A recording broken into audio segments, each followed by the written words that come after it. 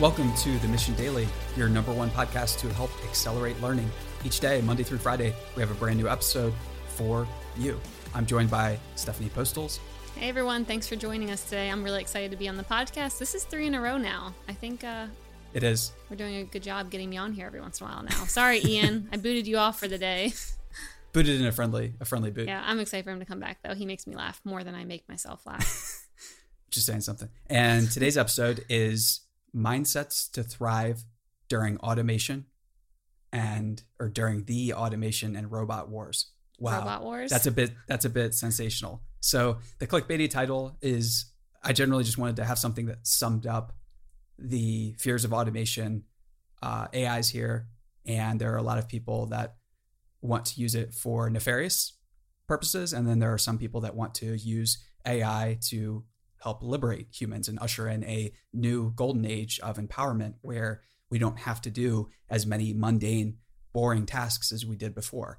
And that basically the mindset that we approach these topics with is what is going to dictate what the future becomes and what we create or what we don't create, or the opportunities we seize or the opportunities we cede to the machines that are doing some wonderful things for us, but there are some very real trade-offs that we have to discuss. And generally, this episode is about arming everyone with the right mindset to thrive during those times. Yep. And as a random side note, every time we talk about automation or people being scared that robots are going to take their jobs, you might not like that I'm bringing this up, but I think about, what was it, the South Park episode that you always joke around with in that accent? Oh, they took our jobs. Oh, no. You have to say it the right way. They took our jobs. Exactly. Like that. Yeah. But that's obviously not what's happening. So we're going to go into why that's not happening today and how to think about it. Yeah. So the robots and automation and technology, there are definitely plenty of jobs that they are turning into commodities, and they are lowering the demand for a lot of different professions. And unfortunately, there are a lot of groups that are trying to do the whole protectionist thing to help protect their industries from the change that robotics are bringing. And this type of defensive posture is, sometimes it might be warranted, but other times it's very, very short-sighted, because a lot of these larger groups and industries don't realize that there are plenty of entrepreneurs that see that. And, if you have a publicly traded business and you have to grow and reduce, increase your margins, and competition is fierce, and the average Fortune 500 company only exists for 15 years now, you're generally going to be thinking about bottom line first. There's so many other things that are a struggle. So if you're thinking about banding in a group to get together and stop these technological changes and progress, that's maybe something it's worth exploring. But I think a much more valuable mindset and approach is to band together and figure out how to use these new opportunities to empower people. So it's a very simple mindset to fall into would be that, each Uber and Lyft driver is going to be replaced the second we get to level 5 tech automation for these, robotics and AI and machine learning. Once Lyft and Uber get to this place, these vehicles are going to be completely self-driving. So you can lump in Tesla and all the other car manufacturers. Obviously, they're pursuing self-driving. This isn't a big risk for everyone that's currently driving for them, as much as it is an opportunity for them to learn about a change that those in the media think is going to happen overnight, or a lot of people think that it's already here.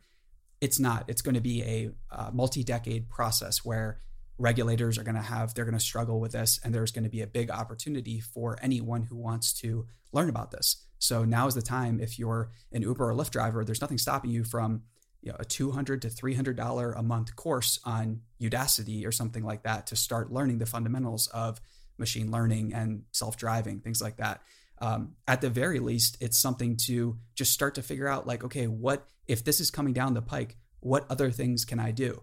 And I don't mean that to be callous or anything like that. I just generally want everyone to take an offensive posture. That's what this is a call to action for. So basically, instead of fearing the change that's coming and just looking at like how it's going to affect you right now, trying to plan for the future is how we should be thinking about it, right? Yeah. And I think if you look back at any historical example, there are plenty of instances where people think that the automobile is going to destroy or get rid of a bunch of jobs, and it does, but then it creates a whole host of other new jobs. It's like every tech job in the Bay Area creates on average 4.4 other jobs in basically jobs that did not exist before. And that's a study that is, I don't hear cited often enough. And it's like for all the, it's again, people want to throw stones at tech companies all the time. Oh, these companies are monopolies, things like that. And it's something that we discussed earlier where they're actually not. They're actually, quite small compared to some of these other companies that are just now getting to go public. So there's a Saudi Arabian oil company that's going to go public at about a $2 trillion valuation. So literally double the valuation of the largest companies right now: Apple, Amazon, Microsoft, Google, Alphabet. And I think we should start thinking about exploring the idea of companies that are much larger, as opposed to this frenzied type of competition where the average Fortune 500 company can only last for 15 years. And I think that the type of opportunities and economic empowerment for workers and literally the path to a golden age isn't going to be found by having, this frenzied competition and companies that die so fast. That's going to create a bunch of horrible working conditions and jobs that are where there isn't job security and where there isn't the prospect of a great retirement, or there isn't an opportunity to start your own business that's successful on your own terms, where you can have some element of lifestyle design and freedom and take vacations and things like that.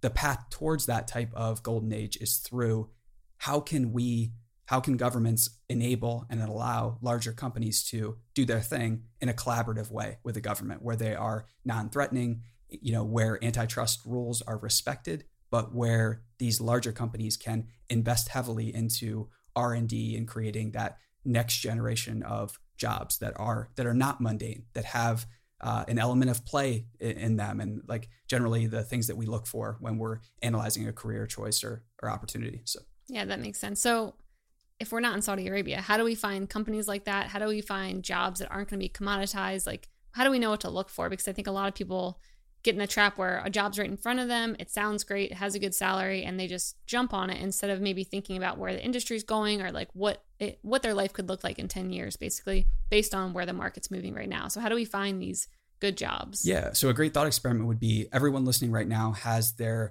obvious choices where they're working at right now, where they're thinking about working in the future. So starting with that list of the expected things, the normal careers, everything that you're thinking right now, get clear about that. So write those out, write down any thoughts that you're thinking about the industry, where it's going, if you think that there's going to be more opportunity or less opportunity in the future, and then cross-reference that with the Bureau of Labor and Statistics, whether you look up job statistics, what are the projections for the next 10 years, and then start to do more research where you go into, check out what is venture capital investment in that industry. What is corporate R&D expenditures? Because that is what's going to allow you to start to get a crystal ball view of the future and see where is smart money betting that this is going to go. So you don't want to listen to too many like media pundits or anyone like that who's just talking about it. You want to look at the hard numbers and cash flow of what is going on in this industry. You can look at companies that are being acquired as well. That's a great sign. So if there's a lot of mergers and acquisition activity in a certain space, that's a great indicator that is a space that's heating up, where there's going to be a lot of future opportunity.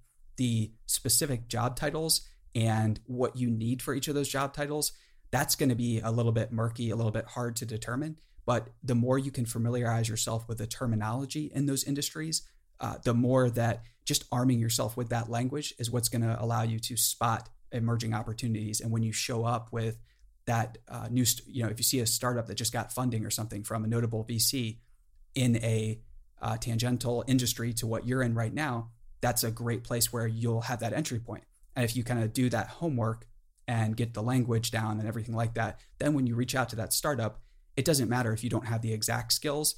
You know enough about what's going on where you can do some damage, or at the very least add value instead of taking it away. Yeah, I think that's a great point. I also think finding people in those industries and going out and just talking to them, because like you said, you might not know what skills you need for this new industry that's coming about. So just going and seeing like, what are you guys actually working on in this company? All these companies are getting acquired, but I don't know what skills are needed. Let me just go and talk to someone who like, tell me what you need type of thing. Yes. And generally just saying like, how can I help? And there's the honest answer in a lot of those cases is these people are going to be so overworked and so busy that they're not going to be able to tell you right away. But then you can keep pestering and saying like, just give me work, give me like the next task type thing. and you can get a sense of it that way. Or you can go to somebody that person is managing and say, how can I take work off of this person's plate? And eventually you're going to get to an answer. You're going to see, okay, this is a spreadsheet that would require me to do A, B, and C in order to get done, or in order to help out. And you can just reverse engineer the exact things that you need to do to get up to speed there. And something else that as we start to hire more and more candidates, that is very apparent, is that just basic writing skills and email skills and communication, and being able to listen very patiently and then offer thoughtful advice or a creative solution. That's where all the action is generally. And those are things that nobody wants to consider, the fact that they might not be good at email. But if you're really, really helpful with email and scheduling and Google Docs and just the basics, if you have those mastered, there are tons and tons of opportunities out there.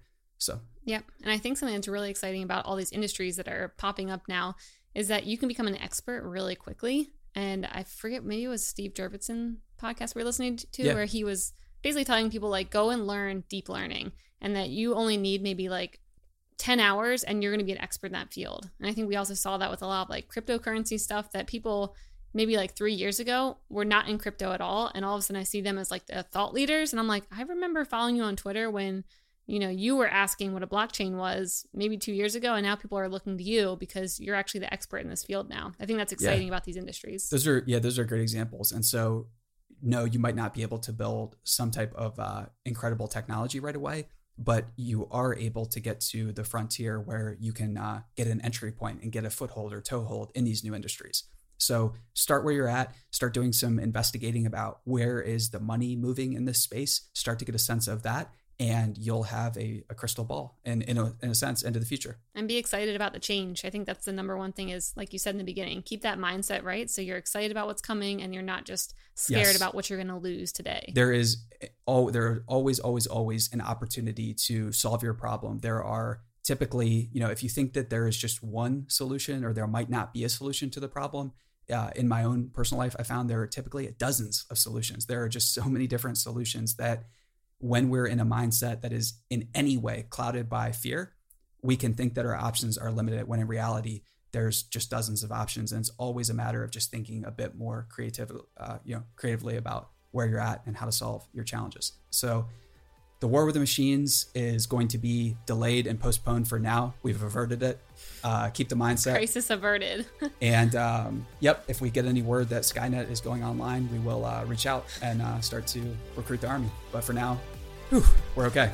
So. All right, we're good. See you next time. See ya.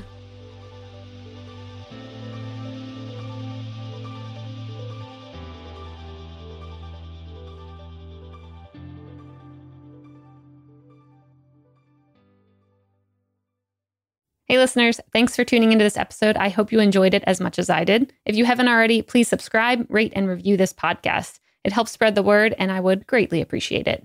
See you next time.